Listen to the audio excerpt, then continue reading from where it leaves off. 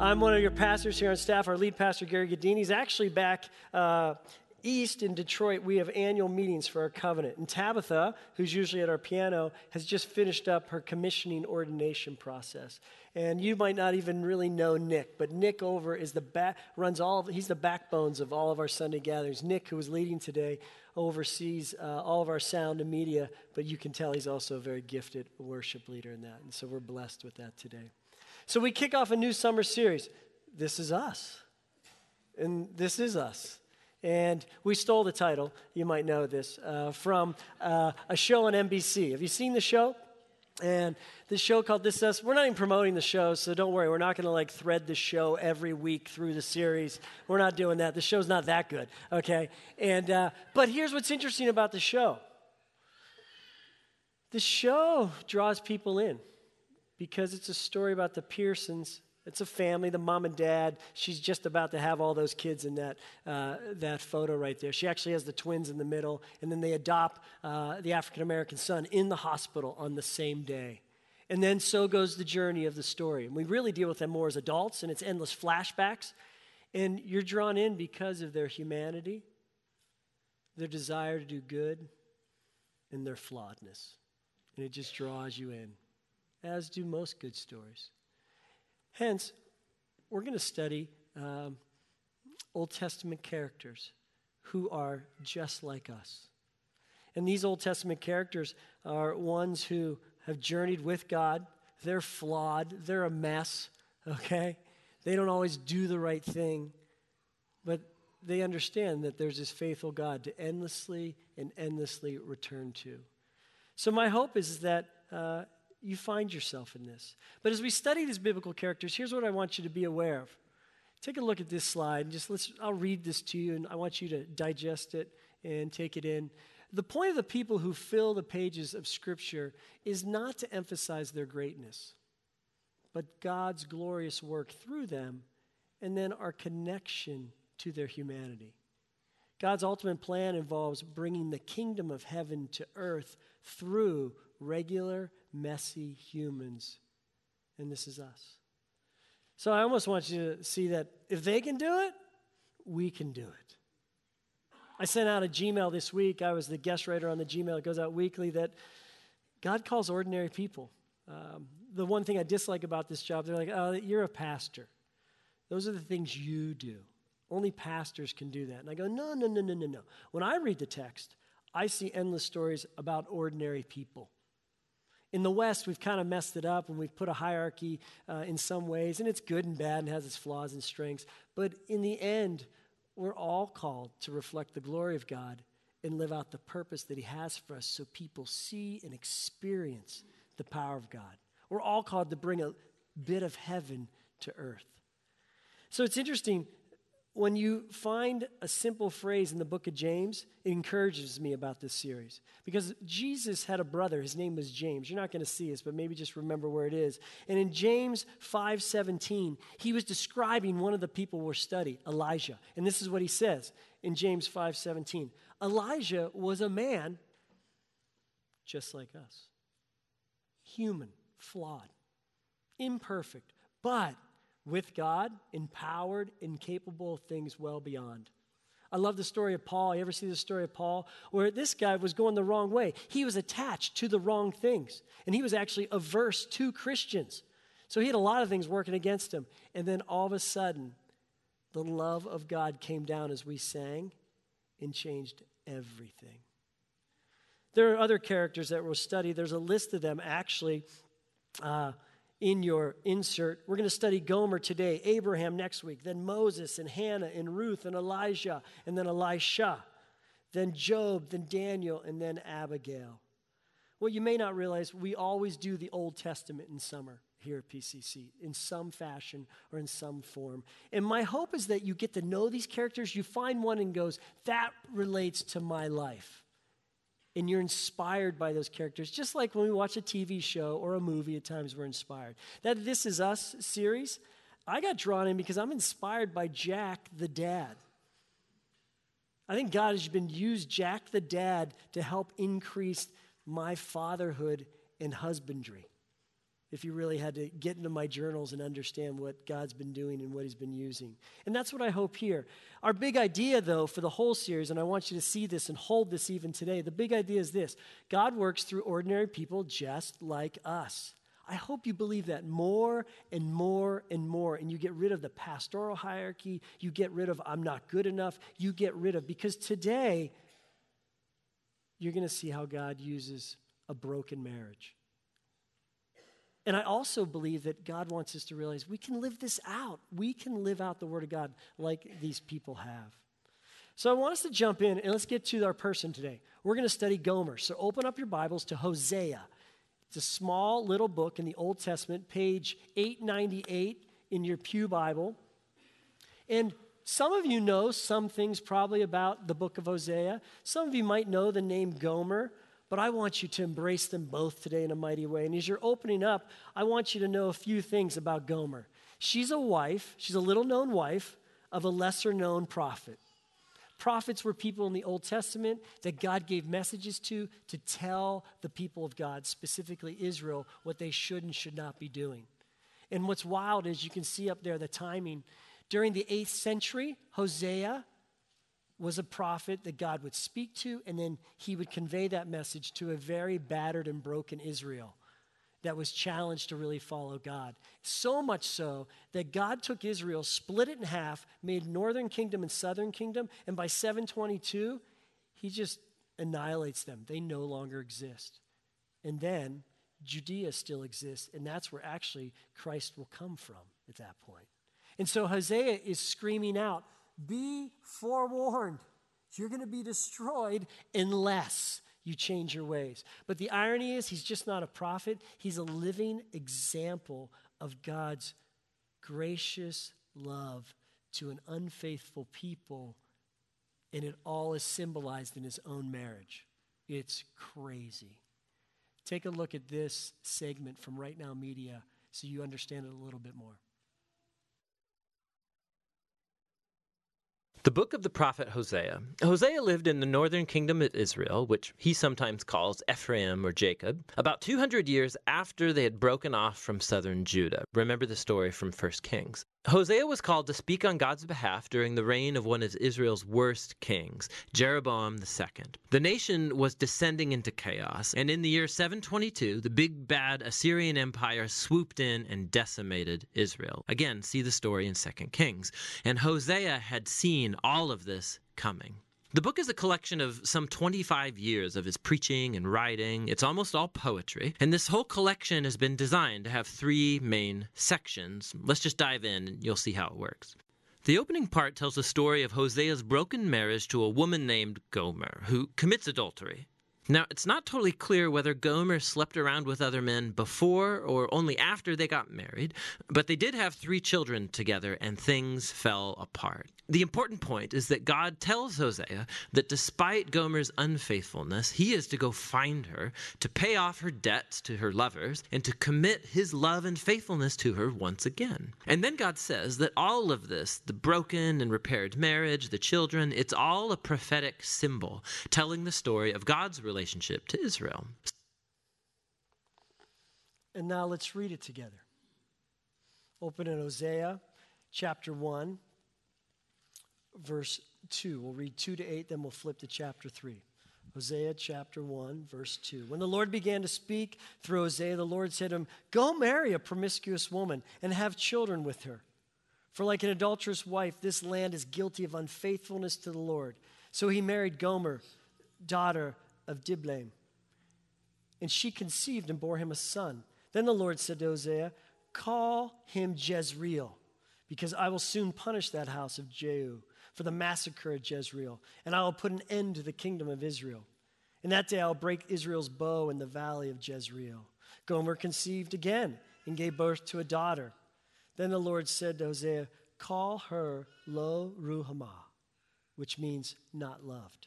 "For I will no longer show love to Israel, that I should at all forgive them. Yet I will show love to Judea, and I will save them, not by bow, sword, or battle, or by horse and horsemen, but I, the Lord their God, will save them." After she had weaned Lo Ruhamah, Gomer had another son. Then the Lord said, call him Lo Ami, which means not my people. For you are not my people, and I am not your God. Turn to chapter 3. Sometime later, the Lord said, chapter 3, verses 1 to 3. Sometime later, the Lord said to me, which is Hosea, go show your love to your wife again, though she is loved by another man and is an adulteress. Love her as the Lord loves the Israelites, though they turn to other gods and they love the sacred raisin cakes. So I bought her for 15 shekels of silver and a homer and a lethek of barley. Then I told her, you are to live with me many days. You must not be a prostitute or be intimate with any man, and I will behave the same way toward you. What a crazy story. Anybody want to be involved in that story? I often say to my kids that the day in which God birthed you into this world is the day in which you entered the grand story. And unless you understand that you've entered this grand story, you will always fight against the narrative that God has for you. Did you hear that? Can you imagine being Hosea? This is the grand narrative. Gomer, based on her brokenness, just keeps running from the grand narrative. Just keeps running from it and attaching herself to other things. But this story is really a story of sacrificial love. One of the other pastors on staff, Scott Kirksey, said to me, and I wrote this down, the book of Hosea is, in the timeline of biblical books, is the first where God reveals his relationship with mankind with this much vulnerability. He, in essence, is saying, I love you, and your waywardness hurts me. Prior to this, God was this divine and powerful presence, but not a faithful husband on a cheating wife. It's an interesting story because it very much personalizes the love that God has for us. I hope you see in here this sacrificial love story. God calls the prophet Hosea to marry an unfaithful Gomer. God then tells Hosea to go love and receive her back again and again and again and again. I'm not sure if I was giving counsel to somebody, I would say that. But I've seen that happen in a life when a spouse was out of bounds and out of bounds and out of bounds and out of bounds, and the husband again and again and again and again, and at times was even counseled against it. I'm not saying that's the exact same way we should live out each of our narratives, so don't hear what I'm not saying. But I watched that couple come back together and live in a way that I never expected. It was beautiful. Gomer was actually bought back for a homer. You'll never forget that from this point forward. Gomer, Homer. That was one of my favorite things when I ever first read the story. Oh, Gomer was bought for Homer. I can remember that now. How much is a homer? It's about $100. It's a lot for Hosea. Hosea then promises her faithfulness and calls her to a new way of life. What are you thinking right now? Let's do this together out loud. There's 3 questions that are going to come up. And I want you to tell me, what are your observations and questions that are stirring in you right now? What is your frustration? What seems unfair and just nuts? And how could he? And why should he? And what's her deal? What does it say about God? Where are you in the story? I won't have you admit that publicly right now. That was supposed to be funny. I hope you wrestle with that a little later, but I'm not going to ask you to admit that now. Come on, what are you thinking? What are you feeling based on these questions? Let's share a little. Somebody. I'm thinking, I'm frustrated with, I wonder why. What's that? Seems so unfair. Which part? Yes. Yes. Doesn't it say in the New Testament, adultery you can divorce? That's why I've always wondered. In Matthew, it says that. In the New Testament, in Hosea, it says this. And I go, shouldn't those be switched? Shouldn't the law and judgment of what seems to be in the New Testament play out in the Old Testament, in this gracious love that's endless be in the New Testament with Jesus? Somebody else. Yes. Yeah, yeah. Yeah. Exactly. So the culture was so out of alignment and so worshiping of other things that God took his most public instrument and then put it on to display what the true issue was. Wow. Someone else. Can you imagine? I think of how we named our children. It wasn't to give anybody a message. And in some sense, though, it is, if you do think about naming of children. But it wasn't to give them like a negative message, okay? Some people call their kid Hope. I mean, well, why'd you name him Hope, you know? Why'd you name him Abraham? Why'd you name him Joe? Like, there's reasons before that, and those are usually positive. This first name, Jezreel, it seems when you first look up the name that it is positive. It means God plants. You go, oh, that's not so bad. But you know how they planted back then? They scattered. And that's what this really means. God scatters. You look at the next two, not loved, not my people. First, the second gathering asked, whatever happened to the kids? Did they get to change their names? You know, counseling at 26, I'm changing my name to Fred, you know. Someone else, what are you thinking, feeling?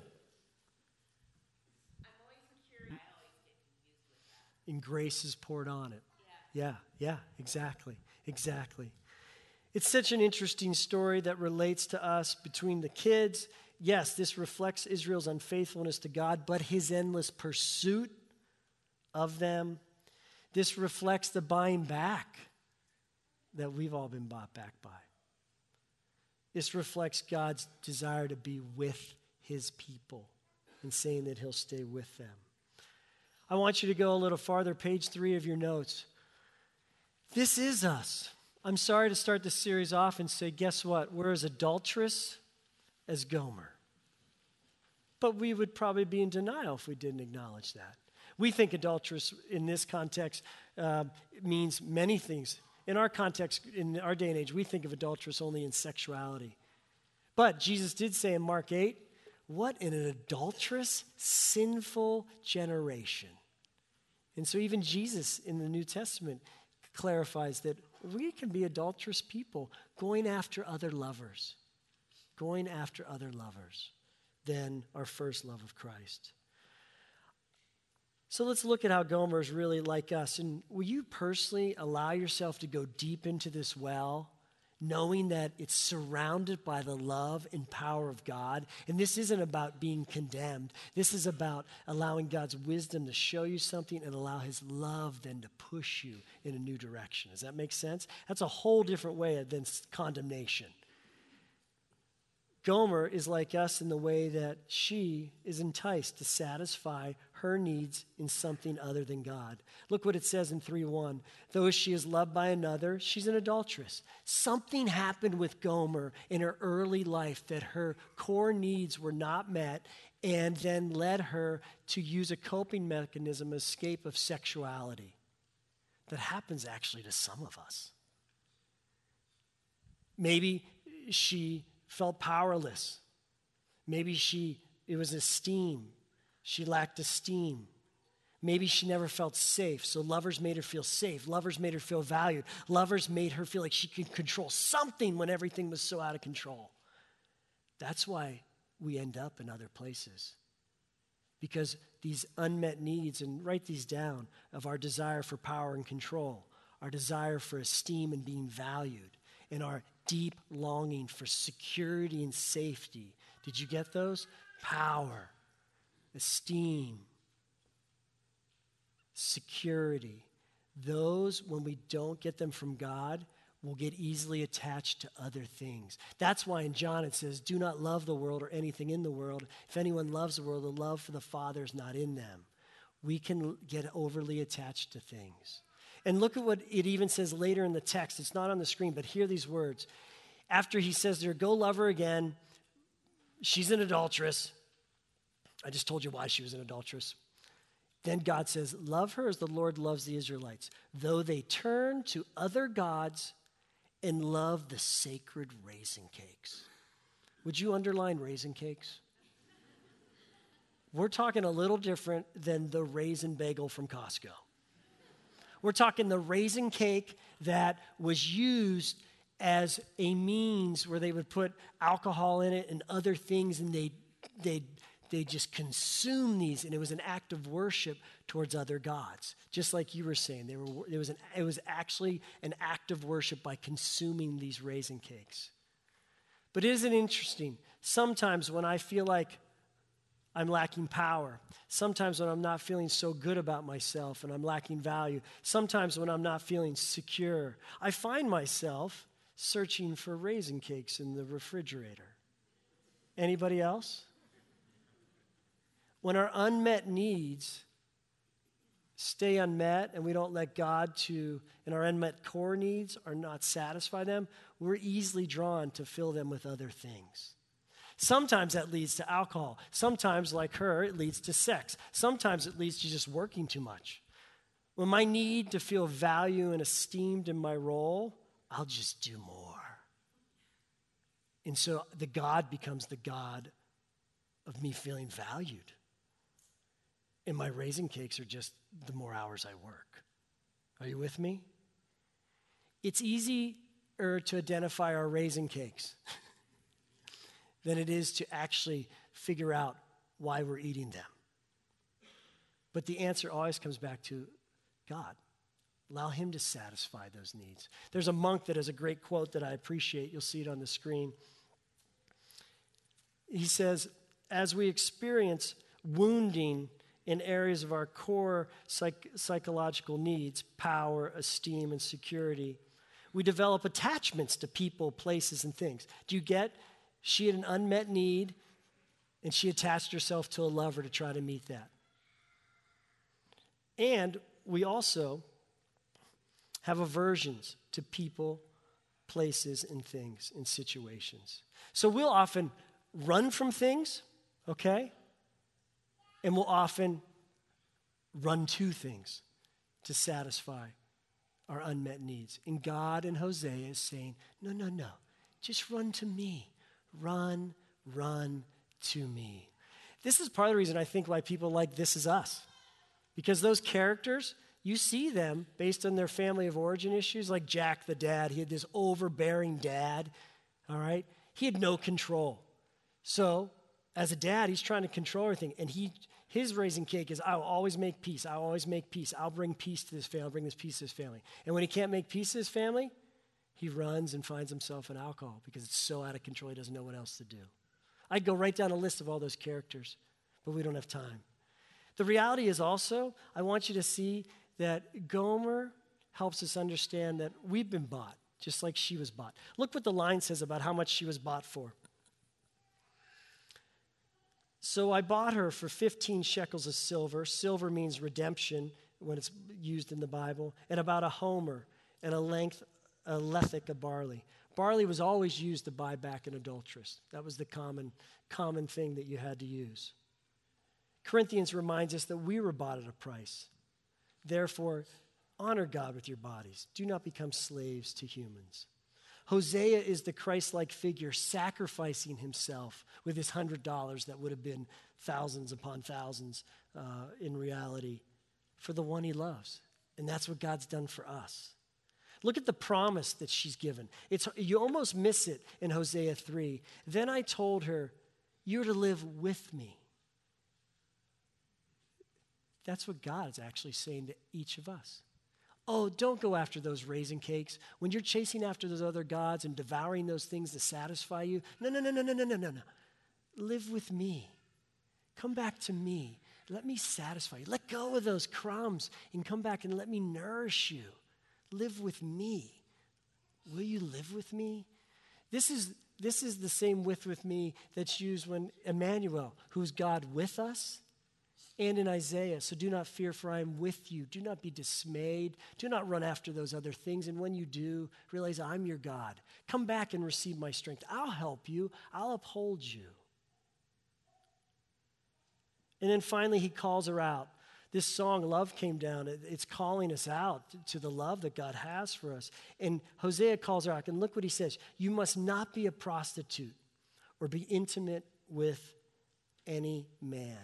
He's calling her to a new way. I think it's really important that we identify the other gods in our life.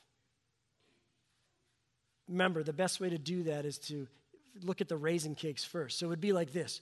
Why am I drinking so much? Like, why? I know this feels good, but why am I drinking so much? Like, what's the core need that's not met that I'm trying to wash this away with? Does that make sense? Why am I working so much? Why am I so angry? What is it about the lack of control that I'm choosing anger? What's the deep thing in me that is missing? Why am I escaping in sex? Why am I? You with me? But what is in that question is freedom. That's what's so amazing, is freedom. And gosh, you meet someone who's experienced freedom from any of those things, and they're just free. And it's glorious. And God wants to do that with us. You look, it says in 2 Corinthians, and the Lord, who's the Spirit, makes us more and more like him as we are changed into his glorious image. I think often in our tribe, we get too focused on our sinfulness. Oh, I'm bad, I can't get out, or I'm just bad. Versus, there's this inner goodness that God has given us. It's called his image. That he just wants to shine more. And we got to let some of the other stuff go so that it can shine more. I know that sounds like a glass empty or half full way of thinking of it, but I want us to do that because I think as evangelical Christians, we focus too much on our sinfulness than the saintliness that we're called to. And my reaction is you'll end up wherever you're focused on. You know what I mean? So if you focus on, I got to get away from these raisin cakes, I got to get away from these raisin cakes, I got to get away from these raisin cakes, guess where you are? You're in the raisin cakes, you know? Versus, God, I got to get closer to you. And God, will you help me? Why when this happens, it stirs in me this feeling? And God, remind me again, you love me, right? And God, okay, seriously, I was born at a certain time for a certain purpose. Tell me that again. What's the song I can sing that reminds me of that? You get it? And then the inner goodness will start to come out. And you are, in essence, repenting by just refocusing. It's hard. I spent a lot of time trying to get away from the raisin cakes. I think I'm just beginning to understand turning this way. And I just wanted more and more. Because I'm just tired of that and what that does and who it impacts and how I feel about that. You got the best of me. I didn't cry the first two gatherings. But do you get it? And that's what God wants us. My friend Thomas Keating, who I don't know but I like, says this: the fundamental goodness of human nature is a mystery, and it's an essential element of Christian faith. Understanding that you're fundamentally good. You are a saint and a sinner, but can we focus on the saint part and move more towards that? And he goes on to say, the basic core of goodness is capable of unlimited development. So the glory of God that's in you is just yearning to come out. We just have to right our focus and not keep going back to, like Hosea. It says the acceptance of our basic goodness is a quantum leap in our spiritual journey. Otherwise, we label ourselves not good. So I'm wondering today, will you open yourselves up to the Hosea Christ-like love and let go more and more of your Gomer-like brokenness so that the goodness of God within you can develop more and more and more? This is the journey God has for us. He does. There's some questions I want you to acknowledge, and I want to bring up Nick and the band again, because we're just going to do a time of ministering to ourselves. But look at these 4 questions that are come up. Here's the first 2. Get serious and just identify it out of love right now, out of your desire to follow God, not out of condemnation. What are the other gods? Do you seek power? Is that your God? Do you seek esteem? Do you seek security? Sign me up for all 3 of those. What are your other gods? And then what are the raisin cakes that you find yourself eating that worship those gods? Overworking, holding back. I don't know. God knows, though. Being angry, controlling. And do you doubt or believe that God has a loving, pursuing love for you, and he's actually bought you back? Do you believe the cross and the power of the cross? It's a huge question to ask because Gomer's struggling with that. Look at the next question. Do you doubt or believe his promise that he's actually with you, that the Holy Spirit can bring change in you? That's an amazing thought. But do you believe it, and are you asking God for it more and more to stir in you? And then what's he calling you to let go of? What are the raisin cakes he wants you to let go of and turn to him and ask him to help you reflect his image more and more? Take a moment. Nick and them are going to come down, at least Nick is. These questions are for you right now. In a moment, I'm going to pray for us.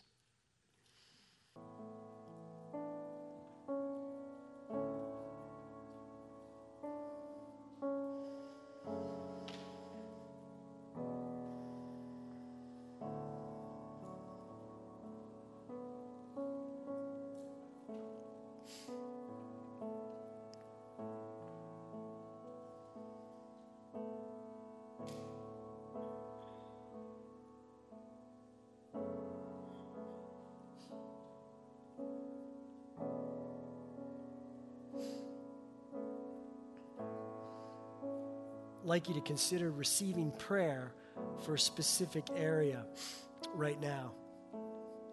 So this is what we're going to do. I'm going to ask you to stand up if you feel like you fall into one of these 4 categories. They're just really related to the 4 questions. So if you find yourself easily enticed by things, easily drawn to other gods, if you find yourself easily in the raisin cakes, stand. If you're struggling with accepting that you are actually being pursued by God right now, that he's pursuing you endlessly, even when you're not facing him, and that you actually were bought back, so you're being pursued and you're bought back. We're really talking about, do you believe what the cross has done for you? Stand up if you need prayer for that. If you're wanting to believe more and more that God's promise of his Holy Spirit is in you, and that power and presence of faithfulness can make great change, stand up if you're wrestling with the Holy Spirit working in you and you almost doubt it. And then finally, stand up if you're wanting to let go of your old life. You're tired of going there, and you would like to go there towards God more. And you'd like to release the raisin cakes and shed the gods of power and shed the gods of self-glorification through esteem and shed the gods of having to feel safe and secure. Stand if you're wanting to go in a new direction. And then close your eyes and just listen to the music. It sounds like a trickle to me, like the grace of God just flowing over us.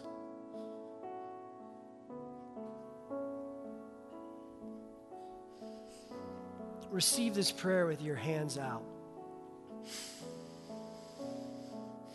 Lord, we are people just like those in the Bible.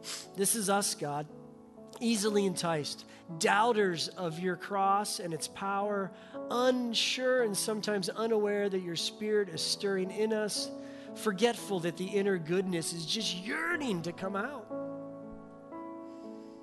Forgive us, God.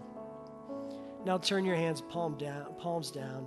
as a sign of letting go. So God, give us strength to let go. Give us crazy amount of awareness and wisdom this week as we find ourselves in the raising cakes. And may we follow the crumbs back to our heart and to you to find out why we do that. And then, God, may we find the people and your promises that help us just continue to walk with you more than less. So we ask this in the powerful name of Jesus. And all God's people said amen.